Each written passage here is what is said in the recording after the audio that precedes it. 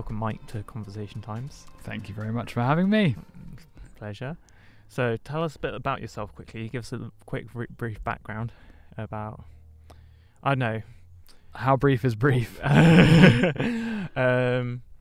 Start by just, I guess, like discuss. I don't really know, like this deal of I've kept my mind so open to this conversation. Like I know there's like a couple of recent things that have happened in British politics that we might mention later, but like I wanted to keep this conversation really open, go on like random tangents. So I don't know. I guess like what shaped? Oh no, well you're kind of. Yeah, that's fair. What shaped? Yeah. What was I thinking? So I can cut out these pauses. No, it's fine. Okay, brief introduction to me. I would say that I'm a third culture adult. Which means? Good question. So you got third culture kids, the kids that grew up outside of their home culture, and they've probably moved around because their parents are expats or what have you. Well, I grew up in the country that I was born in, which is here in England, in a town called Beaconsfield, and then I went to university, and in 2008 I graduated from SOAS with a degree in economics and Chinese. SOAS is one of the more left-wing academic institutions in the country. Mm-hmm. I wasn't interested in politics at the time, but I got confronted with it because the politics of school were incredibly different from the politics that I'd taken in as osmosis from my family. And I moved overseas. I got a job at KPMG in international tax in Amsterdam. I was there for 2 years. An office job is not my thing. I went to visit a friend in Beijing, having quit my job, not really knowing what my next steps were, and decided to stay. And 6.5 years later, I moved from Beijing to America. So having lived in China for 6.5 years and studied the language and modern history at university, I have huge sympathies and respect for the CCP. Mm-hmm. Which is very controversial. I then moved to Northern California, which, even though California is a very liberal state, where I was a very entrenched Republican stronghold without much of a voice in the American political system, but with very strong views about capitalism, freedom, personal freedoms, liberty, but also responsibility with that as well. And that, having just been in China and being sympathetic towards, I guess, the Chinese experiment, being confronted with those American views stretched me again. And after being in California for 3 years, moved back to the UK, which is, it's sort of progressive Western Europe. I'd say it's a social welfare system with a free market that is becoming a very entitled place. And I kind of often wonder, who's actually going to want to contribute to a system with a load of people just... with another system that drains and then creates debt for a future generation and so on. That would be my... I don't even know if that represents what I think, but a political introduction to who I may be. I mean, that is definitely really interesting. Like, I think there's a lot that we can unpack. But firstly, like, me and Mike only met like a couple months ago. I'd known of Mike through seeing him like his name on social media posts, in some groups we have in common, and. So when I met him, I was like, I know your name, and it's probably because you posted some things that like I found was interesting, probably provoked thought. Essentially, I guess it was along those lines, or like I was controversial, or you said actually yourself, like I probably posted something controversial on social media.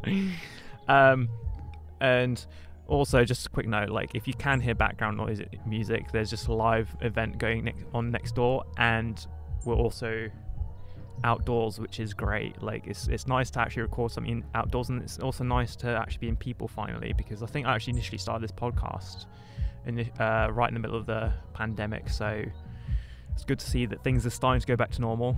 And yeah, but previously when we and Mike met, we only met briefly, and like I remember him now, like mentioning that he'd lived in China. I was like, that's gonna be a very interesting conversation to unpack at some point. So I guess like let's start with China because obviously the CCP, which is the Chinese Communist Party, is a very controversial organization, and I can probably understand some of, like, I know my personal, like, reflecting on what you've just said, I guess, is I can understand where you're coming from in terms of feeling sympathetic towards them and their kind of experiment that they're doing, because essentially they've been very effective at raising a lot of people in China out of poverty, and like you're creating a middle class in China. But then you've got the downside of that, of not having as much your freedom of expression, not just freedom of expression, but freedom of thought and opinions, because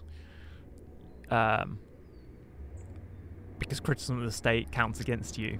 And they have, I don't know, did they have the, what's it called, their like social score thing when you were there, or was that after you were there? The social score came out after I left, shortly after I left.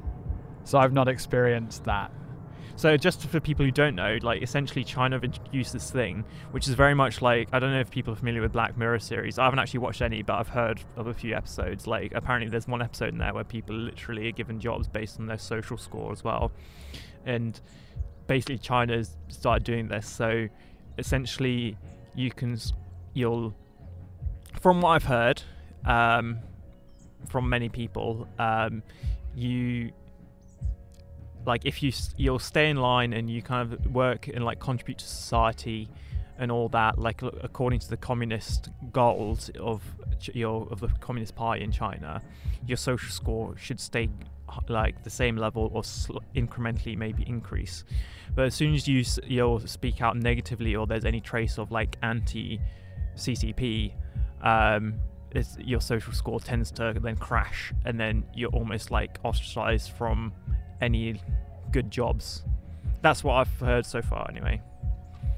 I don't know if you've heard much. I mean, you probably still have connections in China, don't you? Yeah, surprisingly, or unsurprisingly I should say, given that the way I connect with people is through the internet now, so it's very traceable by AI and all these things. No one's talked to me about the social score. It's probably a taboo subject. Yeah, I bet it is. I have no clue. Like any questioning of the system tends to be a bit of a taboo in China. Yeah. And I mean, my personal view on it is like it's like the way their progress and their development of their society has been great to the point where they are now, because they've essentially, what they've been able to do is just basically copy the technology of the West, and then like and just like make it a little bit more efficient. And with some things, well, I mean, I don't know if you're aware, like one of the things like I like to look at is like what's happening infrastructurally around the world. Like I think China is now home to 2/3 of the world's high-speed rail, which like as like someone who lives in the West and is a little bit what's the right word, just concerned by, I guess, the rising influence of China. Like I think I genuinely do want to visit China one day, and like as you, I have a bit of some respect for the CCP, for what they've done, and I love like Chinese people, and like I just love culture. So I've lost my thought. It's all right. What? You're talking about infrastructure. Yeah.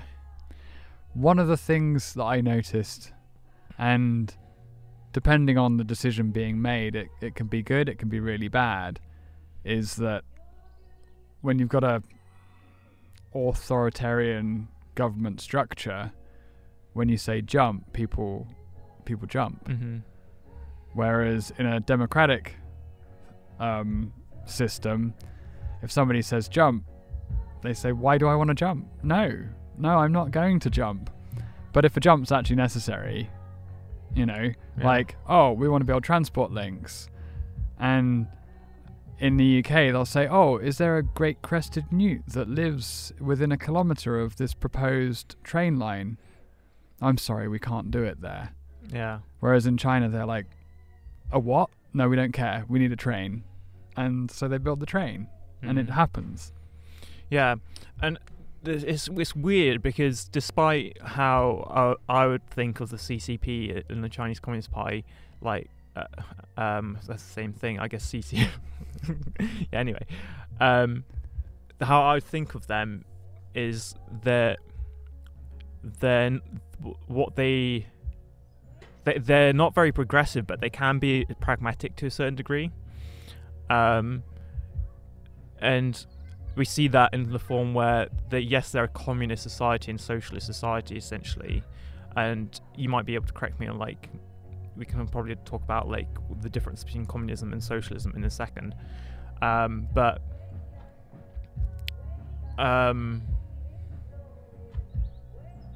come back thoughts. But yeah, so like they've got that kind of structure where like pretty much everything is state owned, but then you have like international companies, and like you kind of have this almost hybrid of like communism and capitalism almost in a way, because you've got like a lot of the state owns pretty much like has stakes in most businesses. Well, until in recent years, like there's a few odd companies that are, like have from the West have actually managed to enter the Chinese market and retain like the whole ownership of their company and their intellectual property, which has been quite interesting that the Chinese have allowed that. Like Tesla is a good example of that. Yeah. My understanding is that the essentials, so utilities, infrastructure, are going to be state-owned. Yeah. Because when you need something to work, the easiest way of making it work is relying on yourself to make it work. When you are reliant upon another person that you can't control, then you can't guarantee that it's going to work. And if you're fearful that the other person's going to let you down, then you do it yourself. So I live on a farm right now. We're on a farm, so we've got donkeys. If I need my donkey to live, then I'm going to keep it clean and keep it fed. They're the essentials for the donkey's existence. Now, petting the donkey, I can let somebody else do that. That's okay. I don't have to be the sole person who pets the donkey, right? But making sure that it gets fed, sure, I'll make sure that I'm the only person who feeds it. Otherwise, I need to train somebody because I need it fed exactly how I want it. Otherwise, it'll get overweight or it'll eat the wrong things and get sick. So I can become very controlling about that out of my fear that it won't get done right.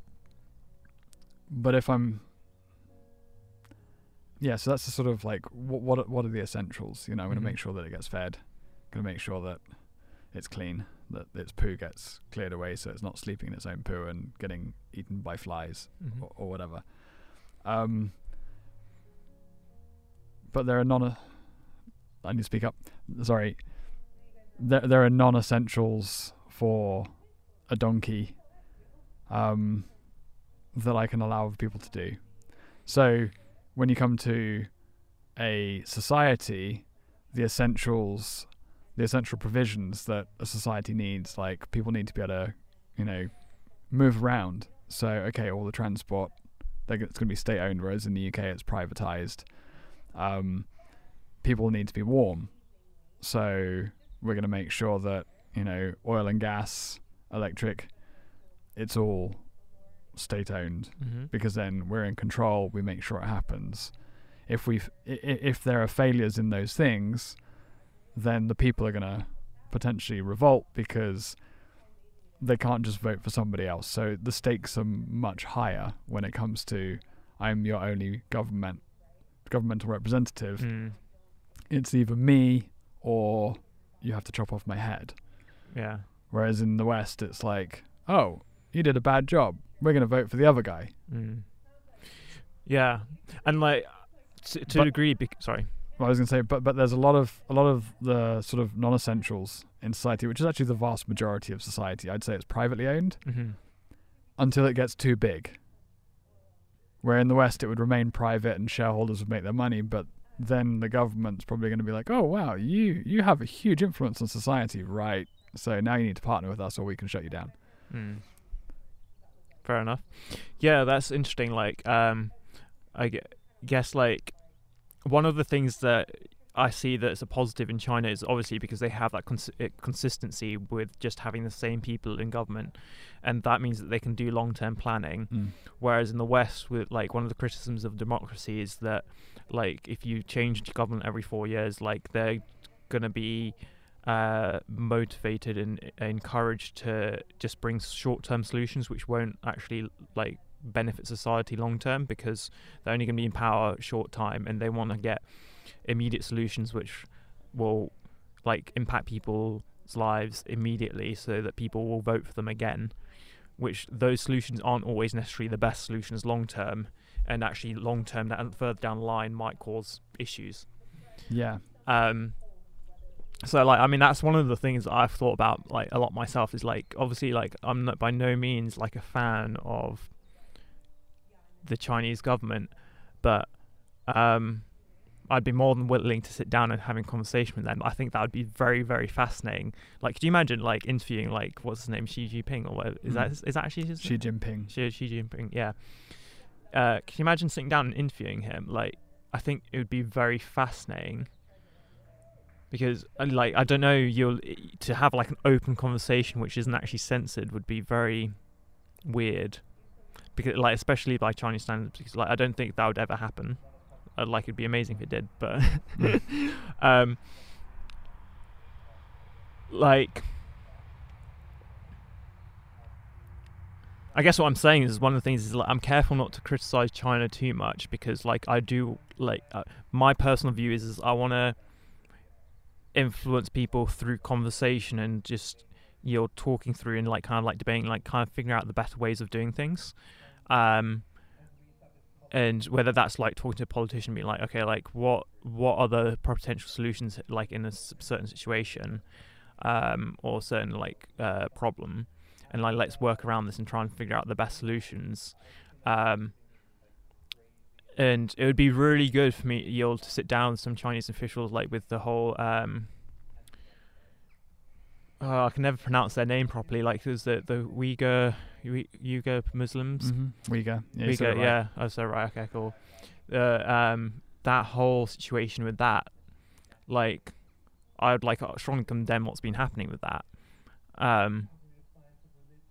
But like, it would be fascinating to just like, I don't know if your conversation would actually change people's minds, but I don't know. It's just that's the kind of person I am. It's like I'd much rather sit down and like talk to people, whether that's publicly or privately, and just kind of be like, this is not good, like how can we change this, sort of thing. But and that's why I like love America. Like your bit about my background, just briefly, is that I'm originally from South Africa, but I grew up in the UK, and then I was also in America for 3 years, and like a lot of especially my South African background has shaped a lot of who I am, and like people like some of my heroes like Nelson Mandela, and yeah, and I think like I just really value like especially the freedom that you have in America and all those kind of things.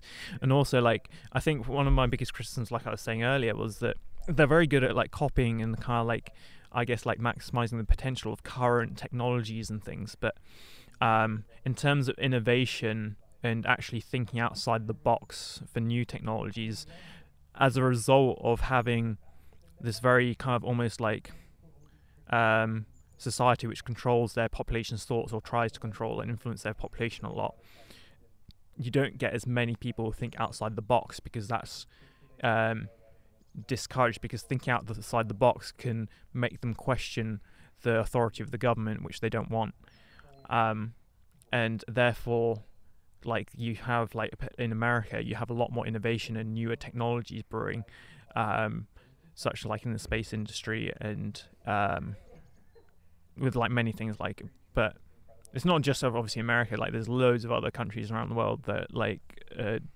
doing a lot of innovation, but we have to admit like the Americans were the ones that got to the moon first. They were the ones who created the plane.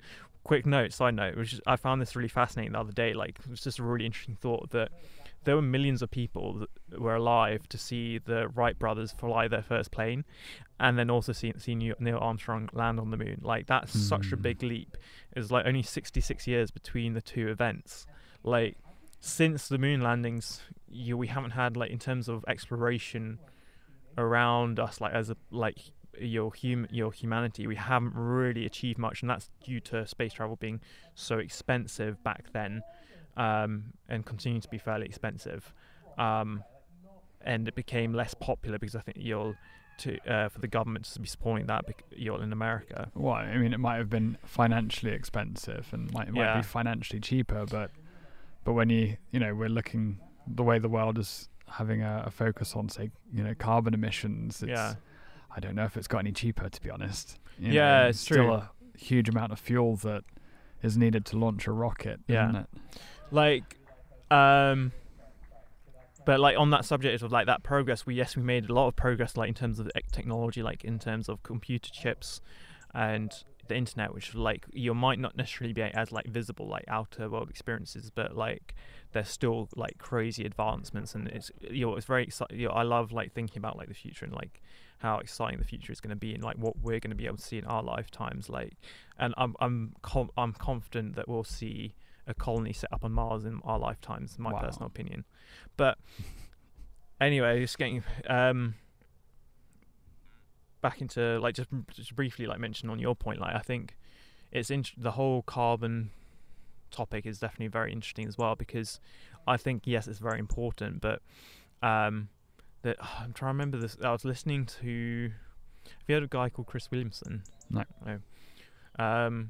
I came across him like through the podcasting, not through podcasting world. I don't know, just listening to some interesting conversations online. Mm-hmm. But apparently he was it Love Island or something like that many years? I don't know, a few years ago. But now he does like really serious and deep depth like conversations with really intelligent people. Wonderful. And I'm like, I just found him really interesting. But he was talking to a guy, I can't remember his name right now, who's kind of like in the middle of like the whole climate debate. And he was like essentially saying that yes, CO2 is a tricky one, but essentially, if you look at like the effects humanity's having on the planet, CO2 emissions should be about the 3 or 4 on the list. Like the farming industry is like had a massive impact. Like the fishing industry needs to be looked at. Like and like a lot of sustainability like needs to be a multifaceted approach. I guess that's what I'm saying. But let's just get back around to, I guess, China, like, and what we're talking about. Like, did you want to say something about what we were talking about, I guess? Like, well, it's so interesting, the social scoring thing that we were talking about. In a way, we've now got that in the West. I've got a friend who was told, if you don't conform to what we've decided needs to happen, you lose your job. I'm talking about the COVID vaccine. Yeah. And that's like, oh, hang on a minute. I now don't have the freedom to make well, he could still choose, do I want this thing put in my body or not? But the stakes were made really, really high. Yeah. And I think in China, you've got artists like Ai Weiwei, who they're like, yeah, I just want to speak out. If I don't speak out, then I don't feel alive. And so I'm going to speak out, say what I want. I've made a personal decision to decide that everything that the Communist Party stands for is terrible. And so I'm going to speak out against them. And I know that means house imprisonment, occasionally solitary confinement, and all sorts. But it's worth it. And the majority of people probably don't think it's worth it, and so they might get shut down by it. But I don't think it's so much about speaking out against as what has China already achieved to create a society where they actually have no desire to speak out because they're not seeing problems. Yeah. And I don't mean they're not able to see problems. It's people have been shaped in a way where they don't see it. I wish I could think of a parallel in the West, but it's kind of a question: how, am I a product of my environment? Is it nature or nurture? Yeah. Almost. I mean, we've got the word brainwashing in English. It's actually it was actually Chinese first. Xinao. Yeah. It's a Chinese word, but it's a communist word. You know, and we're going to set up a worldview and give it to you, rather than we're going to allow you to think and question and grow your own worldview. Because if your worldview is different from the worldview we want you to have, then you're not going to be moving in the right direction to meet the goals which society think you should have. Oh, by the way, those goals are set by us. Yeah. But I kind of wonder if we don't have that in this country as well. I think our media is so much more intelligent. Yeah. So we don't realize that actually, the reason why I think I should live my life this way, the values that I have, how success is defined for my life isn't because of the society that I've grown up in. Now, our media probably has to be a lot more intelligent because we have such a range of worldviews in our nation that if we were as blatant as China, it would be really obvious. Oh my gosh, your media game sucks. You know. But in China, as a outsider, you look at their media and you're like, oh, seriously, that looks really dumb and contrived. How could that possibly be true? Why do you buy into that? And it's like, because a step before, not just in my education, but in my grandparents' education, this worldview was rigidly defined, and it's been passed on. And so I can have a really dumb media game. You'll never know. You know. Yeah. That's a really good point. Like, I've often thought about that as well, about how the media, like, in the West is, even though it's like independent, and I mean, there's a whole conversation I could have like around that. Like, I personally think that, well, if you look at like the comparison of like your China versus the West, like there's this almost like this battle, and there's a book I still need to read. I can't remember what it's called. Something about 5 or 7 degrees of warfare or something like that. Essentially, in how we're familiar with physical warfare from like the past, from World War I, World War II, and then more recently like Vietnam, Afghanistan, all that.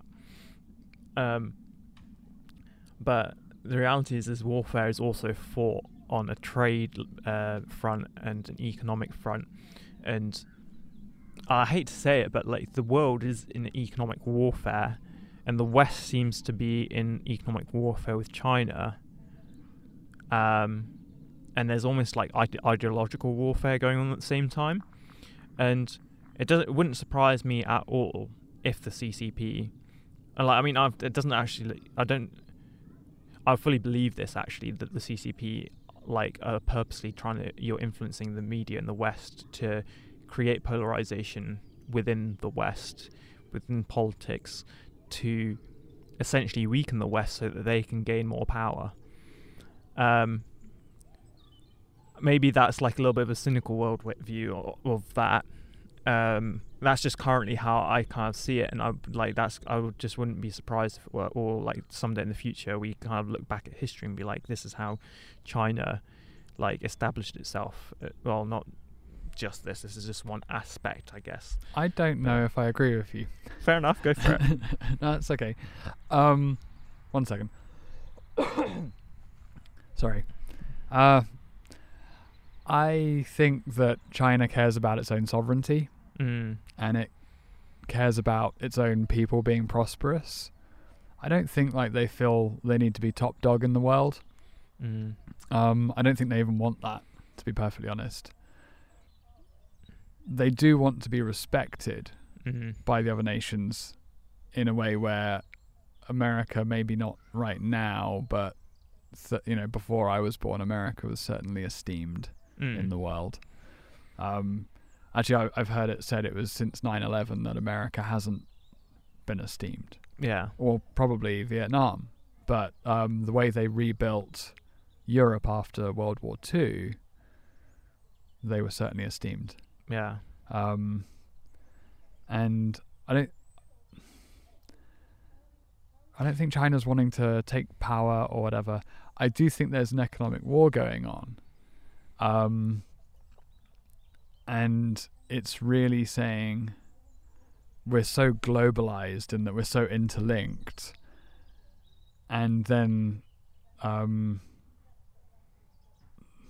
there's this weird dynamic of fear. But it's like China would say, look, we just want our national sovereignty. So basically we want Taiwan to be ours. That's an interesting conversation. But that's a sovereign country in itself, Taiwan, there, right? That's how it's seen. Yeah. Yeah. And I'm not going to get into the conversation of whether it's a sovereign state or not. I'm just interested in, is China interested in more than that? Yeah. And so what are the repercussions? Because is there going to be a war between, say, China and the West? A physical war like World War I, World War II? Reality is probably not, because of the nuclear deterrence. The stakes are way too high. Yeah. Well, I would even say to the point of it wouldn't be in the interest of China or the West to even get into physical war, because of China's manufacturing power that's linked to the West, and the trade between all the West and China is so crucial to both the West and China's prosperity that I would be against both's interest of that. So when it comes to an economic war, the economic war looks like saying, I'm not going to trade with you anymore. Yeah. And that's going to hurt you. Right? Yeah. And the question is, will it actually hurt me if you stop trading with me? Yeah. And so the threat from the West is your economy goes down because we won't buy anything that you've been producing. Yeah. And the threat from China is, well, here's all your free well, you're products. not going to have anything to consume if you stop buying from us. So the interesting dynamic is it's really whose government falls first if trade breaks down. Yeah, exactly. And like we've both said, I think that's just that is quite unlikely to happen. And it's just interesting, I guess how in general, I feel like the West sees its people in its countries, all the people in this country that it represents, whereas I think China is interesting because it's almost the government favors ethnic groups in a way. So there's so for example, the Uyghur Muslims, technically, if you judge it by the Western standards, would be part of the Chinese people. They're Chinese citizens. Yeah, they're Chinese Chinese passport holders. Exactly. Well, probably not Chinese passport holders. They're Chinese citizens. Yes. Despite them having vastly different cultures, and in the West, you have different people groups within the same country that have vastly different cultures, whether they're they're immigrants or native, have lived in the country for many generations. Yeah. I mean, being from South Africa, I'm from a country which is very diverse with different cultures, and as a result, I brought a beautiful blend of food, and we love our food, and I just love that. And I guess one of the things that it's just interesting how China views the Uyghur Muslims almost as we need to make them Chinese, rather than embrace their culture. And I think it's one of the it's that kind of thing. Whereas like in the West, well, I say the West like kind of like not. And the ideals of the West, or what the West used to be, is we embrace like the diversity of your people's like ideas, culture, and all that, because that makes us stronger. Whereas I feel like in China, as a result of this kind of the CCP like holding on to power and like doing all this development, is they have to maintain this kind of front, and if that makes sense, like that there has to be this oneness in Chinese identity. And therefore, any culture that's slightly different almost has to be integrated, and you'll, what's the right word? I know. Made into Chinese. That's not even the correct word. It's more almost like shaped into communist loyalists, if that makes sense. Yeah, so not communists in the way we understand it. Yeah. But as in our government, the worldview that is required by the Chinese Communist Party isn't that the Marxist idea of communism, that you've got like sort of serfdom and these stages, and then you get to capitalism, and then capitalism evolves into communism. Mm-hmm. That's not what they're going after. They're going after, do you believe that your government's aim is to make China great, that your government's aim is to get you out of poverty, to see that you're the nation that you're proud to be a part of is to prosper. Mm-hmm. Yeah. And then will you give credit to the government for doing that? Yeah. And if your worldview has already been shaped for a couple of generations, to the point where you think, yeah, that's it. The history that we were subjected to was humiliation, but now the Communist Party have come along and they're our saviors, if you like. Yeah. Then sure, we're going to be for that, and hey, we're going to have our economic freedoms, because Chinese people, one thing you can't get out of them is a desire for economic freedom. Oh yeah, the very materialism has become definitely very entrenched in China, if that makes sense. I mean, like in almost in any society, what happen once people are uplifted out of poverty, they're like, oh, I'd like some more stuff. Well, I mean, people who, like, it always has been, when you look at ancient civilization, the discoveries that China have made, mm-hmm. and the beauty in their artistry from thousands of years ago, like, that's amazing materialism. Yeah, exactly. So is there anything wrong with it? Yeah. I don't know. Yeah. I'm not going to put a judgment on it. And who doesn't like comfort? Yeah. Who doesn't like life to be just that bit easier? Mm. That's kind of how we live our lives. Like, I grew up in suburbia, and I got put down a career path of, become an accountant or an engineer. You've got a job for life. You've got security. You can live in a middle-class home. Your children go to good schools and drive a nice car, have a big house, and actually be completely unable to do anything for myself, but I'll have the money to be able to pay somebody else who's practical enough to do something for me, like mend a toilet, paint a wall, or do any of these things. And then I hit my mid-30s and went, as a kid, I always wanted to make things with my hands. I moved onto a farm and I built a chicken coop for chickens, and honestly, like, it was really awkward building something for the first time. I eventually did it, but I had no clue how to do it. I had to work it out bit by bit, and then my heating's in I have a wood burning stove, so I needed to cut wood. I'd never used an axe before. It was really, like, incredibly gratifying and incredibly hard work, and I realized after a couple of months, if it wasn't for being able to go to the supermarket, I would have starved a long time ago, but I might not have frozen to death. It's like, I'm learning practical skills in my 30s that we don't have because we've become so comfortable. Yeah. That's a tangent, but it's not a tangent from my point about China. People just wanting comfort, but it's in their culture to want to prosper, I think. Yeah. And there's nothing wrong with that. Yeah.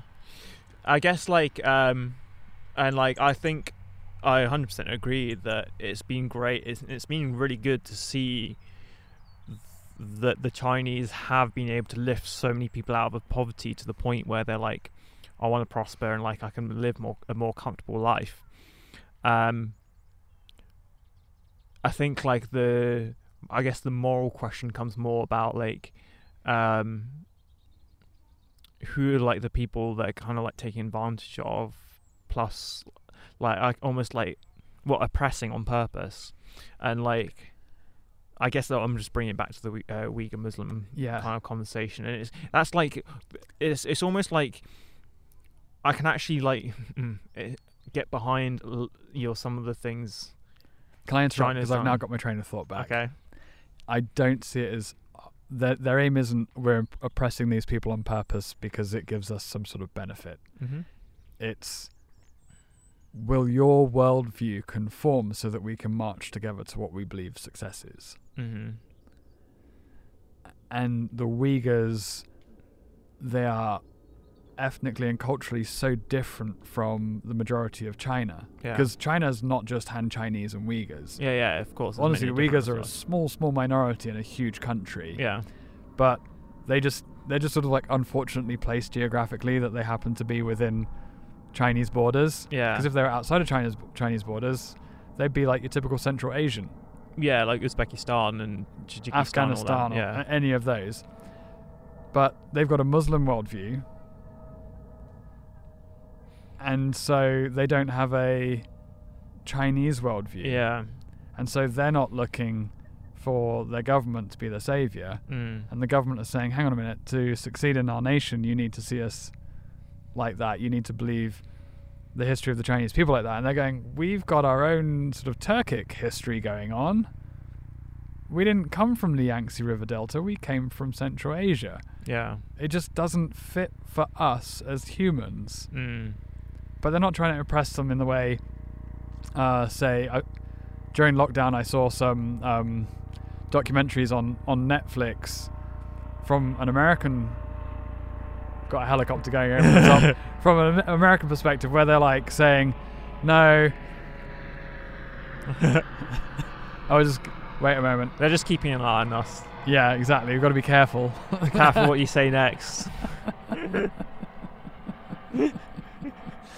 Where they're saying, fundamentally, there is this systemic racism, and they just want to incarcerate black people and put us back into slavery. And so the war on narcotics was actually just a war on black men. Mm-hmm. And they built these incredible arguments. Sorry, was this like... This is in America. First part. Yeah.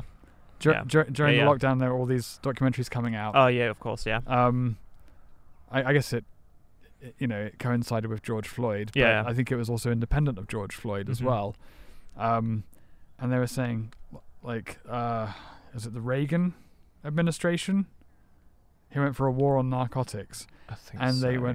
They had harsh laws on incarceration. Like, if you're incarcerated, you lose your vote for life. Mm-hmm. 3 strikes and you're out, and so on. And then the prison system was privatized, and people who were in there, well, it wasn't just relying on the state to pay.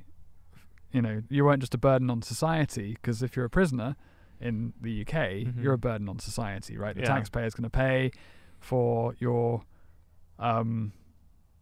sustenance and your rehabilitation, so that hopefully you can enter society again. Whereas in the American privatized prison system, you're no longer a burden on society.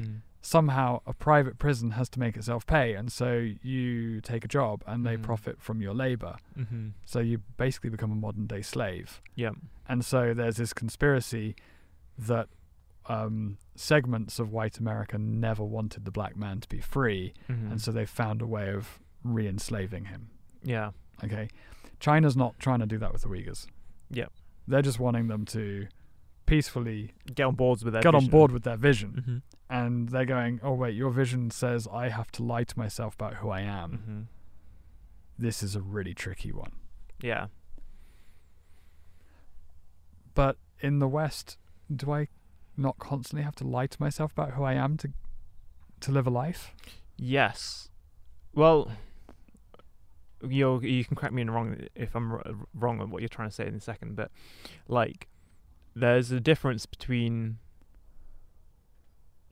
I'm trying to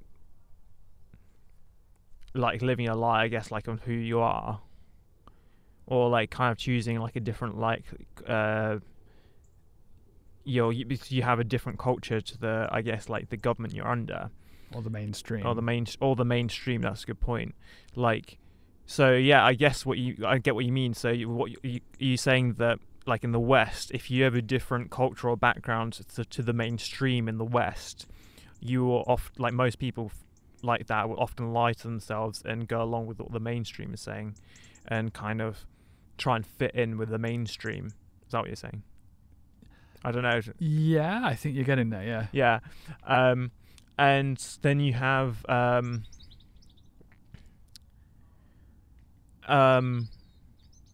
but that's like very different to like I can't understand what you're getting at. Like we have the same problem in the West, I guess, as what they're facing with the Uyghurs, is that because their culture is so different in their same country, like the Chinese are trying to like kind of impose their culture onto them. But it's more like, I guess what I'm saying is the difference between the West, where people lie to themselves to fit in with the mainstream, and the Uyghur Muslims in China is like the Uyghur Muslims in China didn't choose out of their own free will to fit in with the mainstream of the country, and in a way they're being forced into fitting in with that. And I guess like if for the sake of this like conversation, I guess like if I was the Chinese government, like to try and get people on board my vision, and it's tough because the Chinese like will say, oh, like you re-educate them, or you'll try and educate them a little bit more with like what the vision that you're trying to get them on board with will provide them. And I guess what you're trying to say is that they're trying to get the Uyghurs on board to say like, hey, like this way of life, our way of life, is actually going to be better for you. And I think it's just like, that's all great, but my personal view is people have to be able to choose that for them, that like a better life for themselves. Otherwise, like you can end up like a lot of people in the West who kind of like live a life that seems like good from the outside, but that internally actually they're lying to themselves who they really are, because they might be slightly different to, I guess, the mainstream view, if that makes sense. Sorry, I don't know. That's okay. I've got a thought or an example, and again, I don't even know if the example fully articulates what I'm trying to say. But I arrived back in the UK during the pandemic, July 2020, and I met up with a friend who was a nurse for the NHS, but not working in a hospital. She would go and do home visits.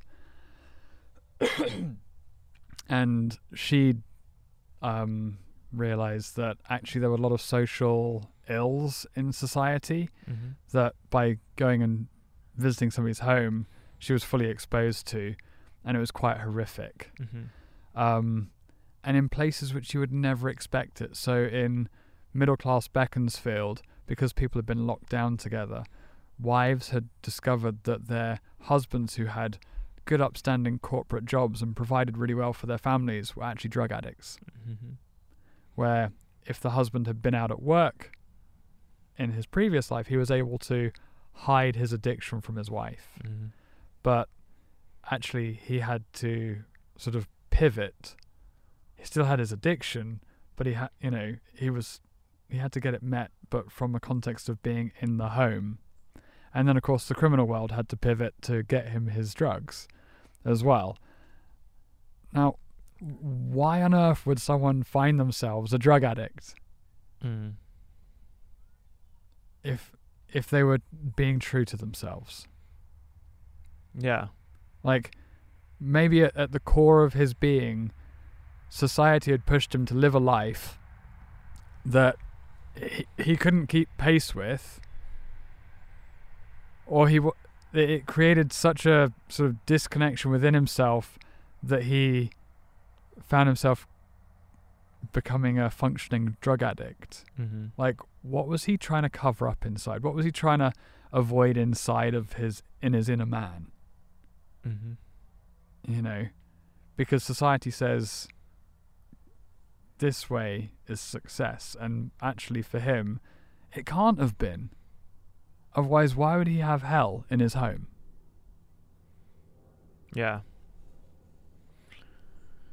Yeah, like, it is definitely an interesting thought, like,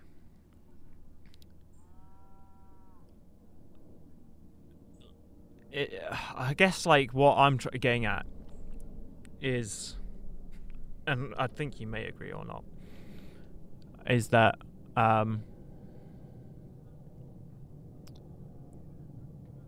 like some like when you have like your people who are actually confident in who they are, you'll end actually like living a little bit more of a fulfilled life. You often have like stronger community, like as if people are doing that as a group, you often have stronger communities, and there's more progress as a society together. And also, even like having conversations like we're having here, like, I mean, I feel like we mostly agree on a lot of things, but there's probably a few things that we disagree on. But like just having conversations with people you disagree in things, like, and respecting that, rather than like what we've seen a lot of in the West lately is like just ostracizing and pushing them aside, or like cutting off friendships because of their political views or whatever, which is actually very harmful to society as a whole. And I think what people don't realize is actually having differences in opinions and thoughts, and then actually being able to express yourself within those with people that disagree with you, and like doing that in a respectful environment actually strengthens society as a whole, and actually produces prosperity in as well. And I guess what I'm saying is one of the things that I'm like, I guess, concerned about, like in China, is like they don't necessarily have that. Yes, they're growing in prosperity, but like as a society, like a lot of the diversity in thought is not physically beaten out of them, but almost like and I know like there's also the parallel in the West, like you can say like some of the like diversity in thought and opinions and stuff is like almost socialized out of some people, but I don't know. Do you get what I mean? I do think it is socialized out of people. There are, I mean, universities like St Andrews were in the news. You know, it's top academic institution where you're supposed to be learning to expand your thought and think for yourself.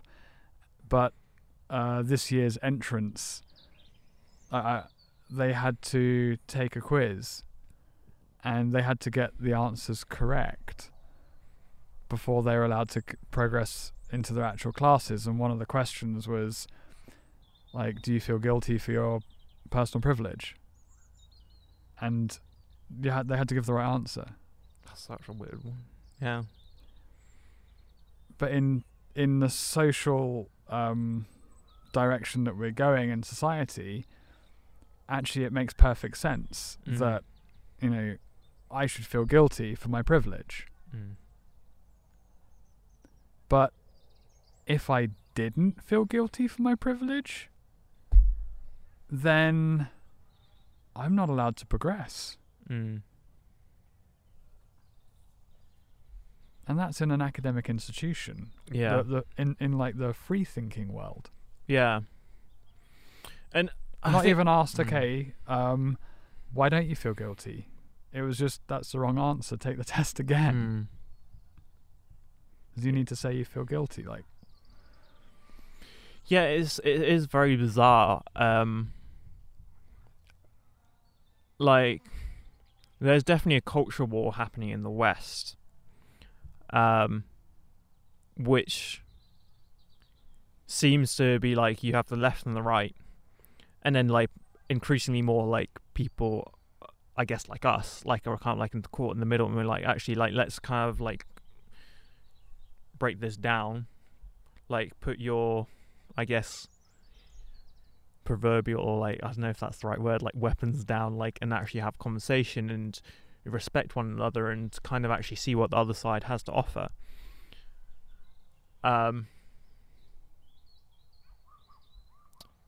yeah, like, I mean, if my brain, like, this, you're trying to like, I've never actually even thought about like what, I mean, I've kind of thought a little bit about what we're talking about, like kind of like the whole, almost like in China you have government censorship, and in the West you almost have like self-censorship. And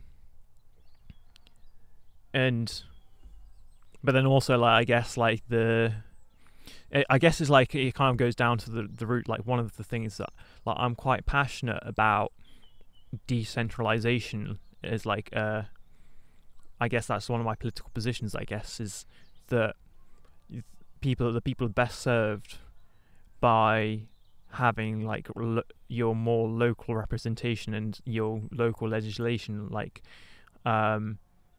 you're aimed specifically at your localities rather than on a national or continental scale. Right. Yeah. But at the same time, like, I guess like there's this almost like this internal conflict inside me, which is like, I'm like, yes, I want that, but also I love to see like massive infrastructure projects which makes everyone's lives better, like connects the world more, and then you kind of have to have like some sort of large central entity. It doesn't have to be like that large, to be honest, to be fair. It just needs to be more effective, which I think we can all agree some Western governments' expenditure is like ridiculously, like, I still can't fathom how the government spent 39 billion pounds. It's probably like, I don't know what, $50 billion for your American listeners or international listeners, on a track and trace system like that didn't really work that well. I can't like get my head around that. Like, I've worked out, like, even if you have like 100,000 people employed on, like, let's say on a decent salary of like, well, I don't know, it doesn't take that much skill to phone people up and you'll check that they're doing the right thing and track and trace and all that. So let's put them on a decent salary between 25 to 30,000 for doing a very simple job. You still only come up short to, like, I don't know, between 125 million to 75 million pounds like salary annually for 100 million people to employ to do that. And I'm like, that's a tiny fraction of 39 billion. And I guess like one of my biggest frustrations with a lot of Western, I guess, government stuff, like, and I don't know, I'm not super familiar with like how Chinese expenditure, how effective it is or not ineffective it is. I can definitely imagine it's much more effective than the West. Hence why they've got massive infrastructure projects like the high-speed rail that they're building out. And yeah, like, I think it's just like, you're back to the decentralization versus like kind of, you need to have like kind of bigger corporation sort of thing. And I think, I don't know, it's to me it's almost like you have like the more localities like kind of making their decisions and for what's relevant locally, but you do need to have that kind of central government or authority to make like big, like, I guess like you're that connects the dots between all the like the more like localities, like different ones, and your constituencies and things like that. Hence why like national government like looks after like infrastructure typically. Yes, in the UK a lot of it's privatized, but it's got a lot of government oversight. Yeah, the sort of quasi government where it's the private sector doing what a government would do and actually being paid by the government to do it. Yeah. So it doesn't matter if it's private or not, really. Yeah, and I mean, arguably, the taxpayers paid for it. Yeah, you are right in that. Well, yeah, whether it's through train tickets or like through government subsidies, paying taxes. Like I don't know, just using that like national rail, like so if people aren't familiar, like the railway system in the UK, like the infrastructure itself, the railways is owned by National Rail, which is essentially, or is it National Rail or National Rail? Yeah, which is essentially a private company, but it's basically a private company employed by the government to look after. It's the got one sole customer. Yeah, which is the government. Which is anyway. And then you on that you have different operators in different regions which have contracts with National Rail and the government essentially. And then if they're if they're not up to scratch, or like what recently happened, what was it? Like the one like hid like 125 million pounds or something like that. I can't remember I'm not sure if you're aware of it. Like one hit somehow like didn't report like 125 pounds worth of revenue to the government. And then they obviously basically got kicked off their line.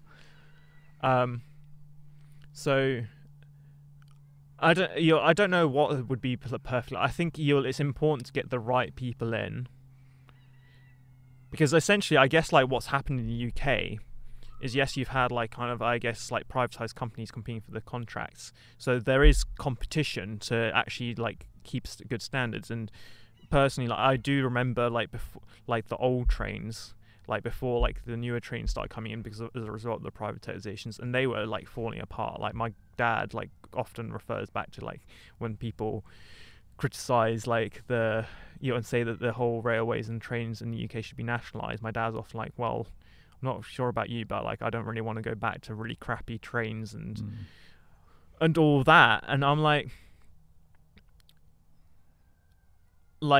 probably that element of competition of contracts and stuff like has increased the quality of the things, and potentially like made it slightly more expensive. Like that's the thing I often hear people talk about, is how expensive train tickets and things are. And I agree with that. I'm actually one of those ones that often complains like how like a train ticket from like my local station into London is sort of decent price, and then like one from another station which I would often go into London from with my girlfriend is literally double the price, and it's the same, like, well, it takes an hour to get in from both of those. And I'm like, well, how comes that is? And it's like kind of two different railway companies, I guess, that run them. But yeah, I think the key is to get the right people in the right positions, and I personally don't really know, and I guess like I'm on a journey of trying to figure out like how do we do that, like how do we get the better people that are more effective at doing their job, and get companies and organizations to run things and governments to run things more effectively.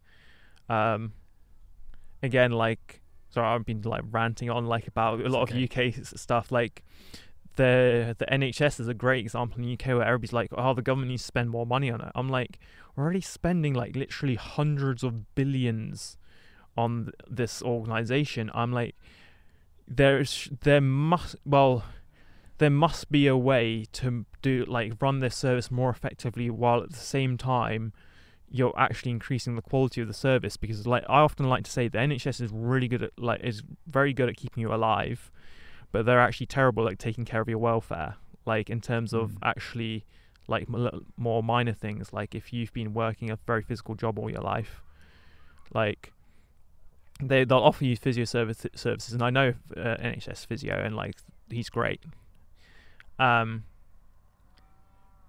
That's maybe a poor example of like the service NHS offers, I guess. But like one of the areas where they're massively lacking on is looking after people's mental welfare and like helping. And it's not necessarily, I don't think it's the government's job to look after people's mental health.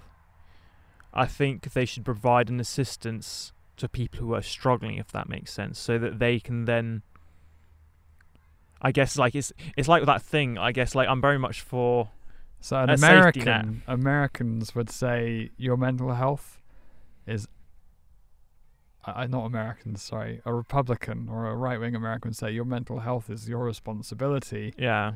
you need, if you've got struggles with it, you need to get help, right? Yeah. But someone who's more left-wing would be like, no, it's not my responsibility. It's the government's responsibility. They need to get me healthy.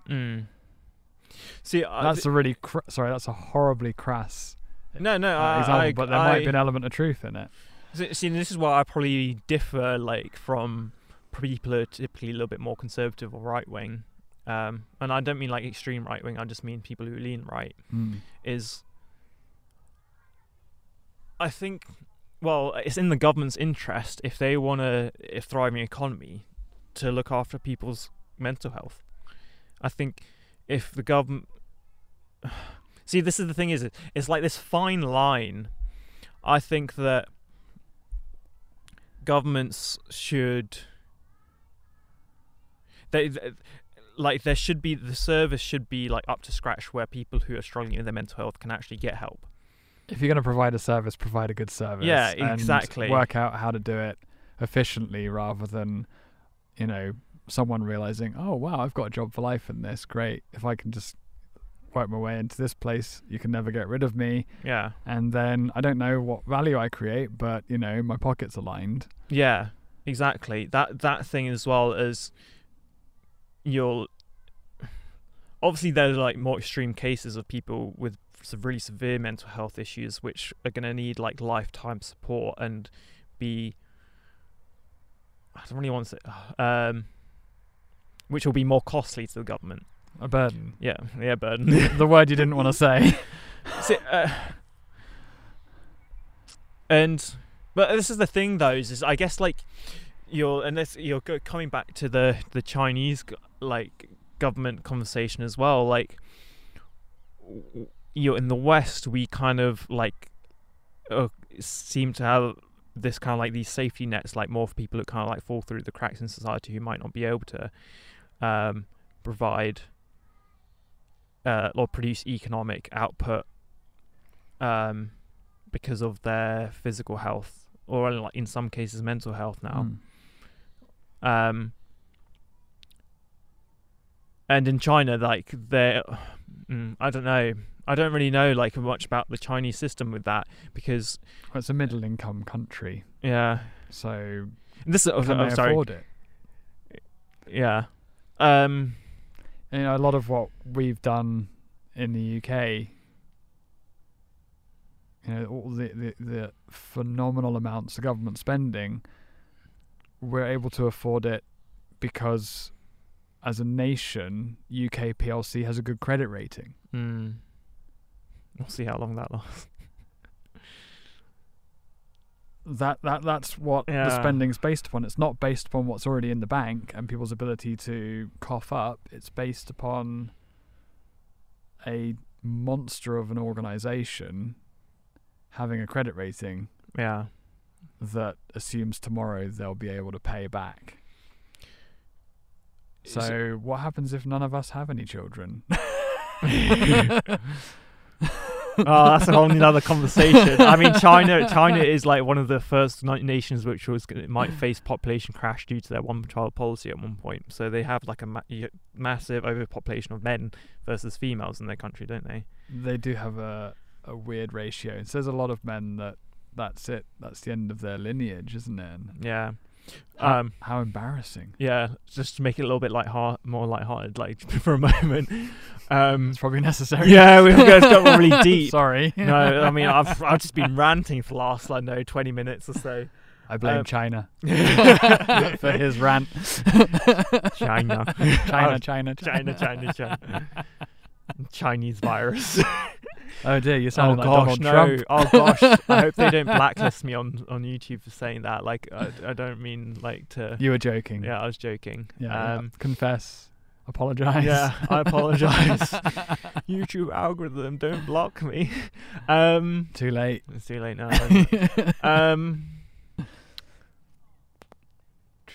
On the population thing, is a fun fact, like, about Russia, because they have the reverse of China. They have too many women. like I have this really weird memory of one of my cousins, like when I was younger, saying like it's weird like how you can buy Russian brides online, and it now made sense later in life when I found out, well, not literally buy like a slave sort of thing, but like essentially Russian women are just really desperate to find men because their country ratio is almost like, I think it's like 2-1. It's like, it was at 70% to 30% at one point. I'm not sure if it's still like that, but that was due to a lot of the wars Russia had fought. Like a lot of their men went off and died in war, and then also because their drinking culture, a lot of men would drink lots of vodka and basically get drunk, fight and kill each other, or just not make it home in the winter. That's also very true. So maybe China and Russia can make a deal or something there. Maybe. I mean, they are happened. Maybe. I mean, they are quite close allies geopolitically. So, well, relatively speaking. Yeah. But I mean, Russia does. I mean, Russia's another very weird example of like that. Like, kind of they long back for the old Soviet Union days, especially with Putin still there. But another fascinating person I'd love to interview someday. Yeah. I think early on you said, I'd like to interview Xi Jinping. And I thought it would be such an honor. It would be like, and it's a weird one. I don't think I'd be asking him probing questions. If I had the chance, I would. Ask him about his family. I don't know. Sorry. No, I doubt he's interested in showing that. I'd want to try and seek understanding. Yeah, I 100% agree. Like, I think, like, and not. I'd want to go in free from any of my biases, free from any of my judgments, and be like, actually, can I be a safe place for you to share honestly? Yeah, and I 100% agree. And it's a really weird one because I feel like so many people would probably like kind of I know slate me for saying this, but despite like essentially like potential human catastrophes like that they might be involved with, like, and moral failings and things like that, I think it would be very fascinating to interview people like Xi Jinping and Vladimir Putin.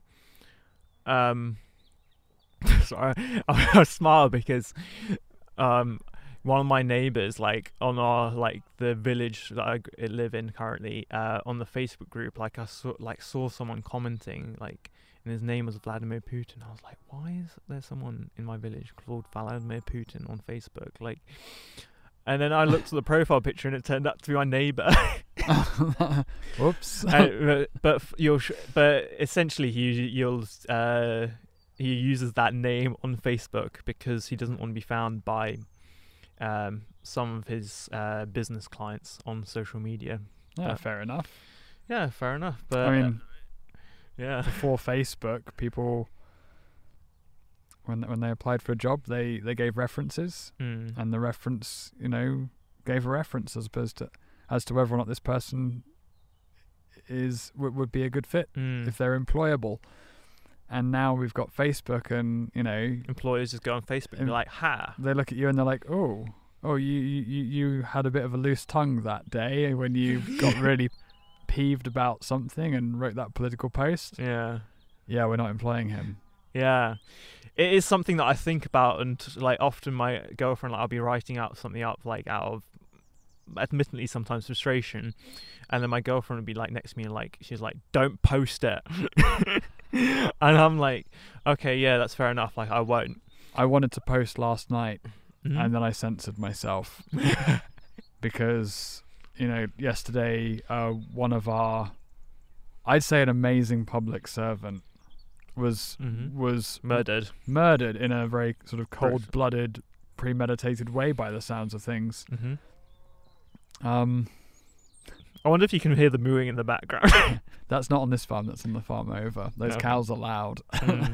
But yeah, he was stabbed to death, and then the man stabbed him and then just sort of stood there and just awaited his arrest. And so he was peacefully arrested, which is, I mean, they've said it's terror, but normally you have to shoot a terrorist. And then you actually never get to pick his brain and find out what it was all about. But I wanted to post. I was pissed. If I can say that on your podcast. That's fine, you can. I was so mad because I felt like, our country actually stands for something, Mm-hmm. and that was the biggest up yours to our country. Mm. Yeah. And so it's like, hey, if you have such an, if you, so the person, he's a British national, so Mm-hmm. but he's not originally from this country, so he's made a choice to be here Mm. and then done that. Yeah. I honestly, I'm going, why are you even here Mm-hmm. if you do that to our nation? Yeah. Oh, I see. That was my Yeah. initial response. And I wanted to post it on Facebook last night, and I decided to delete it, but I've just said it on this podcast instead. That's fine. Because like we can give a little bit, provide a little bit more context on here compared to social media posts. Can be very much like, depending on what mood someone is when they read it. Yeah, I guess you can hear the tone of my voice, which is Yeah. quite angry. I mean, my first reaction to that was like, oh my gosh, like that's crazy. Like, I mean, we don't know his motivations yet, but it could be political. Who knows? It could be religious. Could be religious. But like my first reaction to that was, I guess like, well, I was on Twitter and I saw a few people posting about like, well, I saw someone share the guy's voting record in Parliament. I'm like, dude, like what? Or like what? It's not even the time for that. I think Like people it's are not seeking about understanding, that. Like, trying to work it out. yeah, I guess They're it could shocked be. by it and Well, going, yeah. oh, why could this have happened? Try and get some Yeah. inner peace for themselves. I think this was a little bit more cynical. This post with I can't remember what the. I was giving him the benefit of the doubt. Yeah, yeah. It was more like I'm trying to remember they kind of like used one word to sum it up, like the thing, and it wasn't like a seeking understanding thing. It was more like, hey, here was his voting record, and yeah, I don't know. Maybe you were right, but I've like recalled that it did seem a little bit more cynical. I didn't see the post on yeah. Twitter. But yeah, so my reaction was like, this is gross that people are reacting this way, and like this is the very polarized, like the very thing that I want to fight against is polarization in the UK and the US, wherever in the world. Like, I mean, wouldn't it be amazing to bring like even like the polarization between the US and China? Like, that would be very interesting. haven't even thought of that. Like, how could you? I mean, there isn't really much polarization in terms of like hatred like between the two groups, I guess. Like maybe some of the more extreme sides, like, and very much more so on the US side than the Chinese side, to be fair, because I feel like the Chinese people are like in general are very polite and good-willed people. And when I say in the US side, I'm talking more about the groups that are more extreme right wing. But I don't know. It's an interesting thought. I guess it's about seeking understanding. Yeah, and that's literally what this podcast is probably all about, is just seeking understanding, seeking to understand people who have slightly different views from ourselves, seeking to understand different governments around the world, like seeking to understand like maybe like different problems in the world and how we can bring different solutions to that, and also seeking to understand what the best solutions might be. Yeah. Not to say that we will always like think of the best solutions, but we can always try, I guess. If that makes sense. So, in the summer of 2007, I was on holiday in Beijing, and I happened to meet a senior government leader. I'm not going to mention his name. Of course. He was a senior leader then, and he still is today. So that's a very successful political career in China. Mm-hmm. And he's even more senior today. Yeah. And his daughter was maybe a year or two younger than myself. Mm-hmm. And the year later, there was going to be the Beijing Olympics, 2008 Olympics. Mm-hmm. And I was saying to him, are you excited? Are you going to, be there at the opening ceremony and see this incredible spectacle? And, are you going to take your family with you and stuff? Because I was genuinely interested, like, when someone has that sort of access, Mm-hmm. how do they use it? Mm-hmm. Because, like, growing up, my dad took me to football, and we were just regular ticket holders. but you could see the corporate hospitality around the stadium, and then the directors' boxes, and they had the best seats, Mhm. and the best service, and at halftime they could, I'd be cold, Mhm. I had my hat on and all my coat, my Is that what you're coats thinking and right now? everything. Like, it's getting a bit chilly, isn't it? We're getting into autumn now, Yeah. aren't we? And we could go out the back and get a bovril, which is like, yay. Explain to people what a bovril is. who Oh, aren't bovril, I British. think it's like beef stock with...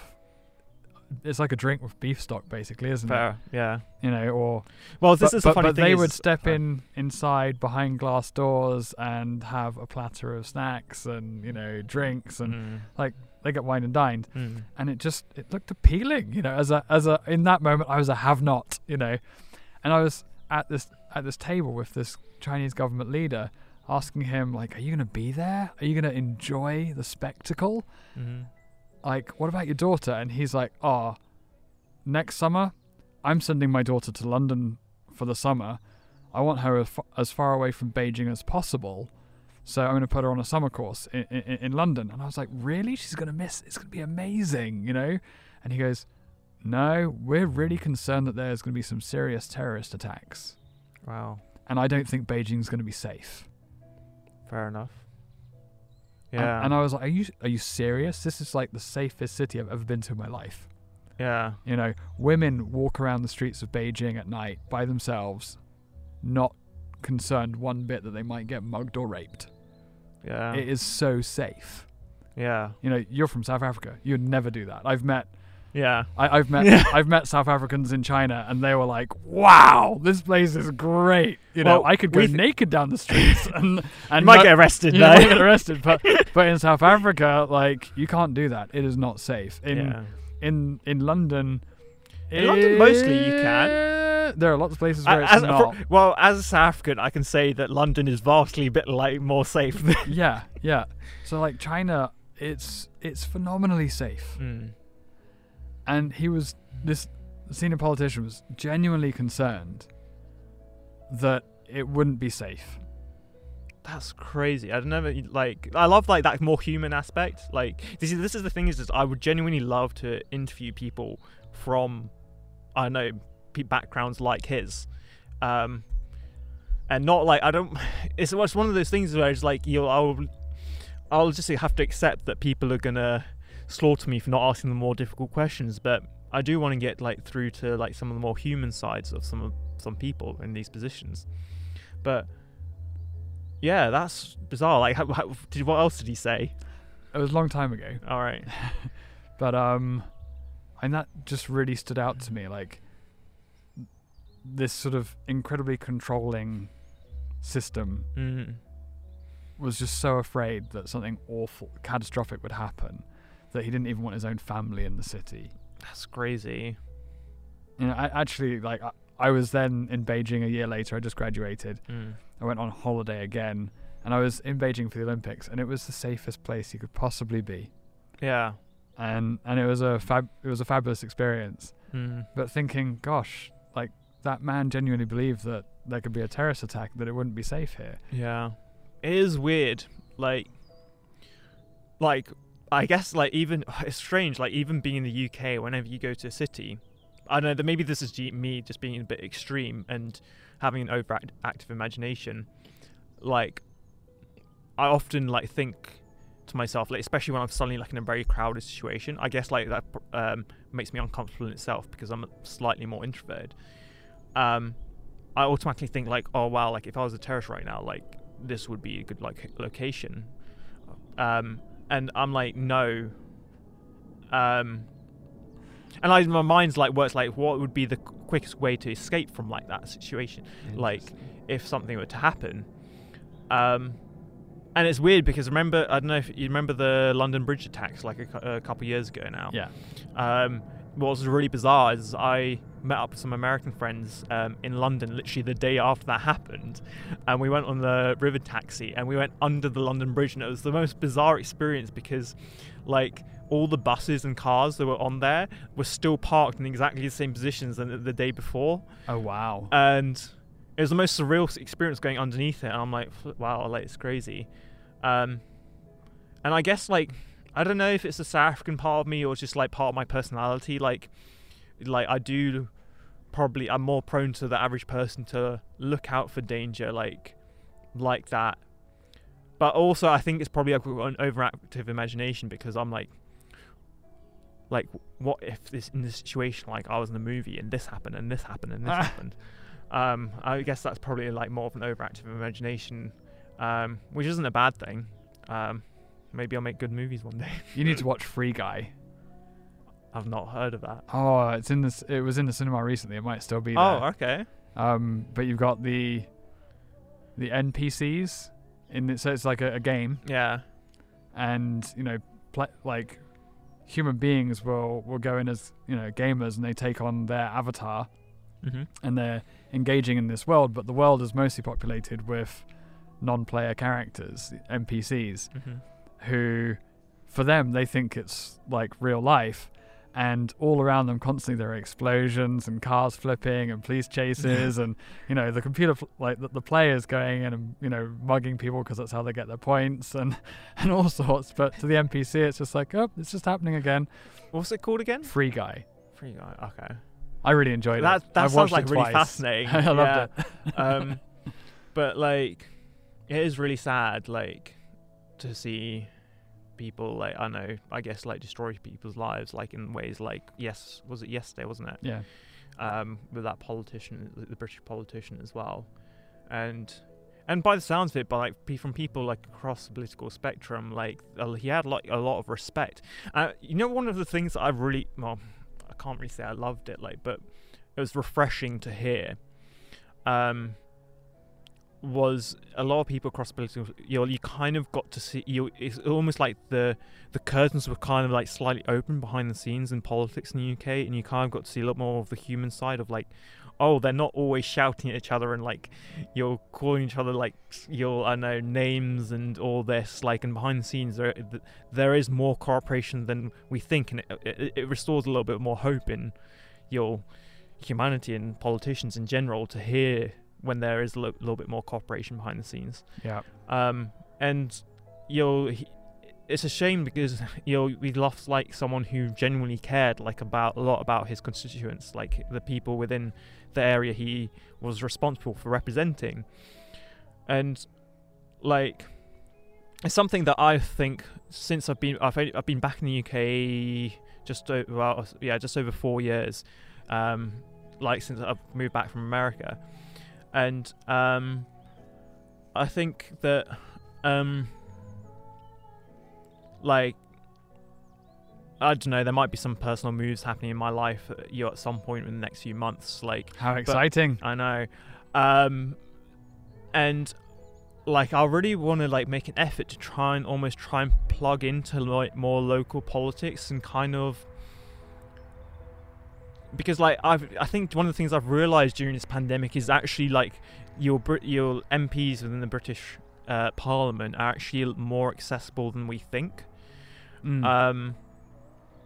Yes, it was very bizarre. I emailed my MP twice around about some concerns of not being able to see my girlfriend during lockdowns and things, and what rules, like trying to find like loopholes to being able to see her essentially, and he replied twice to me, but by letter. Like, I was really bizarre. It was like really bizarre living in the 21st century, and I emailed him, and obviously he hadn't written the whole thing. Like one of his aides or something had written it, but like it was signed by him though, and I'm just like, it was great that I got responses out of him. Yes, it took like a few weeks for him to get back to me. But I was surprised you could actually get responses. Plus, it just took me surprise, like there was just a letter, I guess. But yeah, it was weird. I don't know where we were going. We've gone on a tangent and talking about the accessibility of an MP. Yeah, and talking about the tragic news of yesterday, I guess. And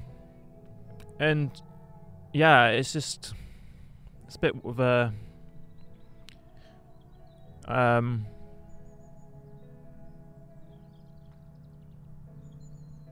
I don't really have much more to say about like that situation, other than that it was like really sad and tragic. And then I guess part of us wants to understand like why this guy even like did that. Like, was it politically motivated, or was it like just it was 100% targeted? We know that. Like, this, you don't just go out and kill. Like, that's not that. Yeah. Also, I get one of the things is they're like, "What's the solution? How do we stop this happening again?" And and I think ultimately they're saying, "Do we throw more money at security?" But then it's interesting and how I'll initially think, more money? That's more of a reason not to bring children into the earth, because they'll have even more debt to pay. Yeah. Like, it's not the real solution. Security isn't the real solution. Yeah. It's like having a society which, again, are we allowed to mold society so that people actually value peace? People actually see dignity in another human being, that they wouldn't, like, they have such a strong value of dignity that they would never want to kill someone? Yeah. Regardless of who they were. Yeah, I think it's important. Like, I think, like, I guess, like, there needs to be more of an emphasis on value of life. And this is one of my concerns, is how, like, the whole polarization of people in general, whether it's politics or other like issues, and iPhone versus Samsung. Whereas, like, thankfully that's not as bad. Like, no, people aren't threatening to kill people over their opinions on that. But it is concerning, the polarization of politics, like how people have lost the ability to talk to people on the other side, and lost the ability to humanize people on the other side, and I think the media, like corporate media, has been vastly to blame for a lot of it, because you're sadly, like, humans like us, I guess, like, suckers for controversial news and controversy, and that's why that makes them lots of money, isn't it? Yeah, well, you're hoping I'd be far more controversial than I am, sure. No, to be honest, like, I feel like you've made me more controversial over China. Like, I guess, like, our conversation is kind of humanized, like, I guess, the human element behind some of the Chinese things, and government and CCP and all that. Still doesn't mean, like, I'm a huge fan of them. But as before, even this, you're not Chinese, so you got the freedom not to be, I guess. Yeah. I don't know. It's weird. It is a weird, like. Yeah. It's funny because, like, my dad, like, has often said, you know what we need here in the West? We just need a good dictator for a bit. And what he means is, like, genuinely someone who cares.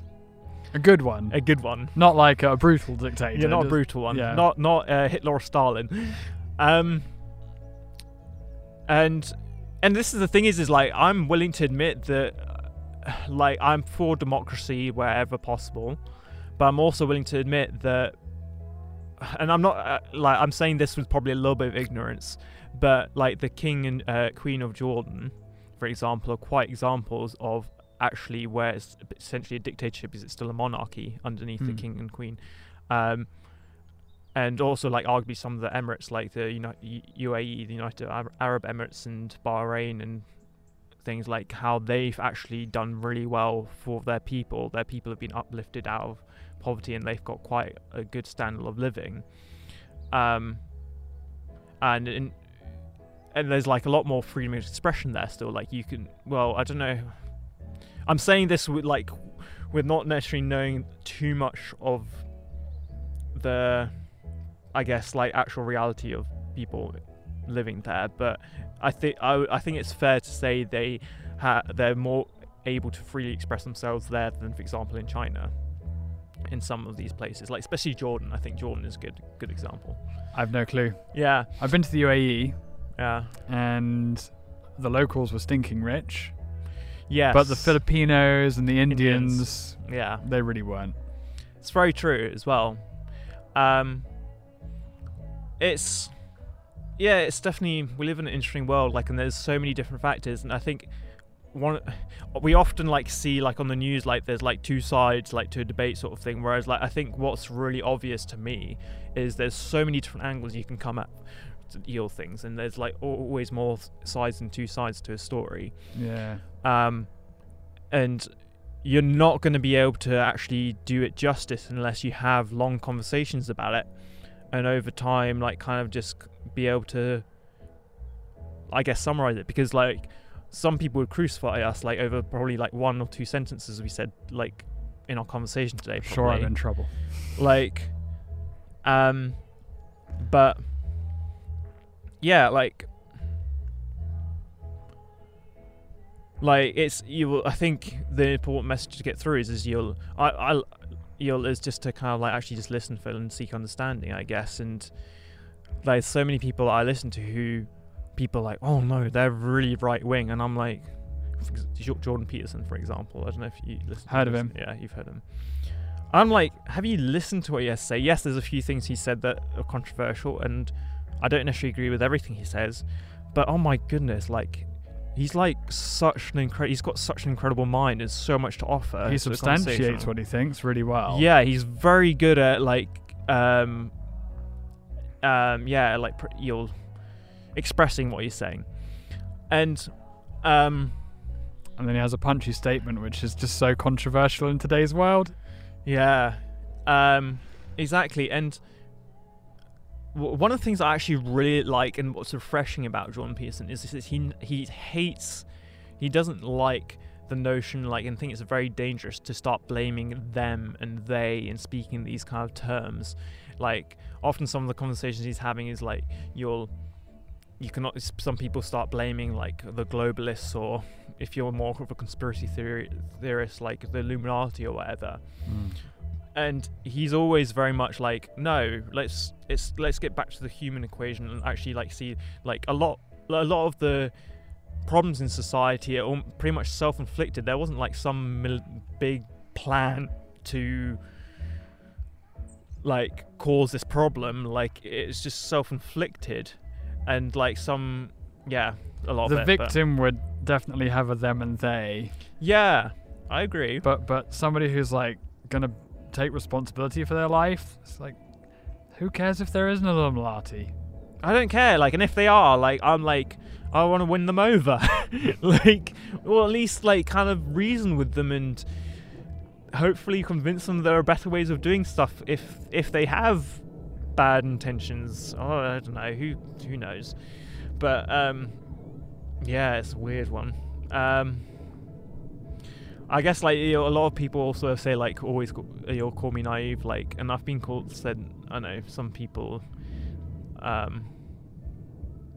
that like I'm close with probably will say that I'm a bit naive in thinking that I can win people over by just like having conversations with them, or change their worldview. And I'm like, I don't think I can change someone's worldview by just having a conversation, but like at the very least, like I hope them to influence them to see a little bit more humanity in who they consider to be their enemies, I guess. And I like that.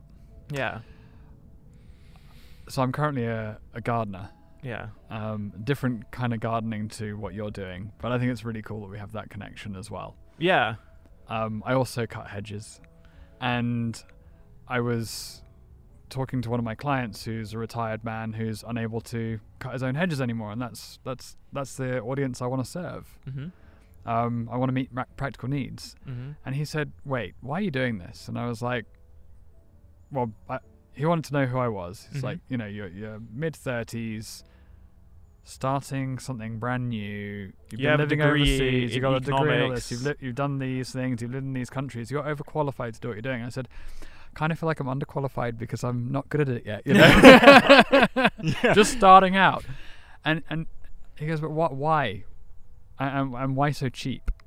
And I said, I want to honour the elderly because I recognise that the roads which I drive on weren't built with my taxes, you know, yours.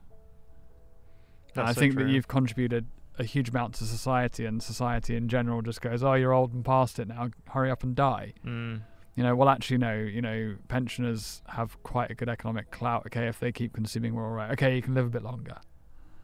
You know, yeah, I sort of see how you economically fit. It's all right. And I'm just like, no, the man's humanity needs to be honoured. Mm. Some So, people are really lonely. Some I people just don't- need people to talk to as well. Yeah, and they don't feel valued. Mm. And I was explaining my heart to honour, to value, to serve. Mm. And he goes, I don't know anyone else who thinks like that. And I don't think you're going to be able to convince others to think the way you think. And I went, it's not my aim, but I do want to live out my values. Yeah. And if it does, great. If it doesn't, well, at least I've made a difference in some people's lives. Yeah. Yeah, like it is definitely interesting. Like you, as you said, like I'm currently like working in gardener, like, and it's enjoyable, but like preferably long term, I'd love to be doing more of this kind of thing. But one of the great things of the place that I'm working at the moment is like there's a few people who walk around this listed garden, which basically means it's over 200, 300 years old or something like that, which means it's protected, and we often get like some like more elderly people walking around, and they often stop and like chat for a while, and like yes, it's a distraction from work, but I love it. Like it's just like so refreshing, just like hearing their story, but they're also hungry just to like have conversation. Some of them are just a bit lonely. But yeah, it's definitely. And they've lived. Good, yeah. I'm just checking how much time we've spent. We've talked for just under 2 hours. We can wrap up, or we can talk for hours more. I can tell. I'm Like sure we could. like Probably more for another time. yeah, I think so. I think that's probably a good like high note to wrap up on. But yeah, thank you for coming on. Thank you so And much for having me. I'm sure there'll be a next time. Yeah, it was good. It's Cool. my first time recording a podcast. So, You did really well. Like thank I'm you. very excited for the future conversations. Yeah, cool. Cool. I don't know if Bye. you're going to be able to use this one. Yeah. Oh, 100%, definitely. Hopefully my phone's been recording over there. It's been a bit of a makeshift setup today, but it's actually worked out better than I expected, so that's good. Brilliant. Anyway. Thank you very much. Until next time. Yeah.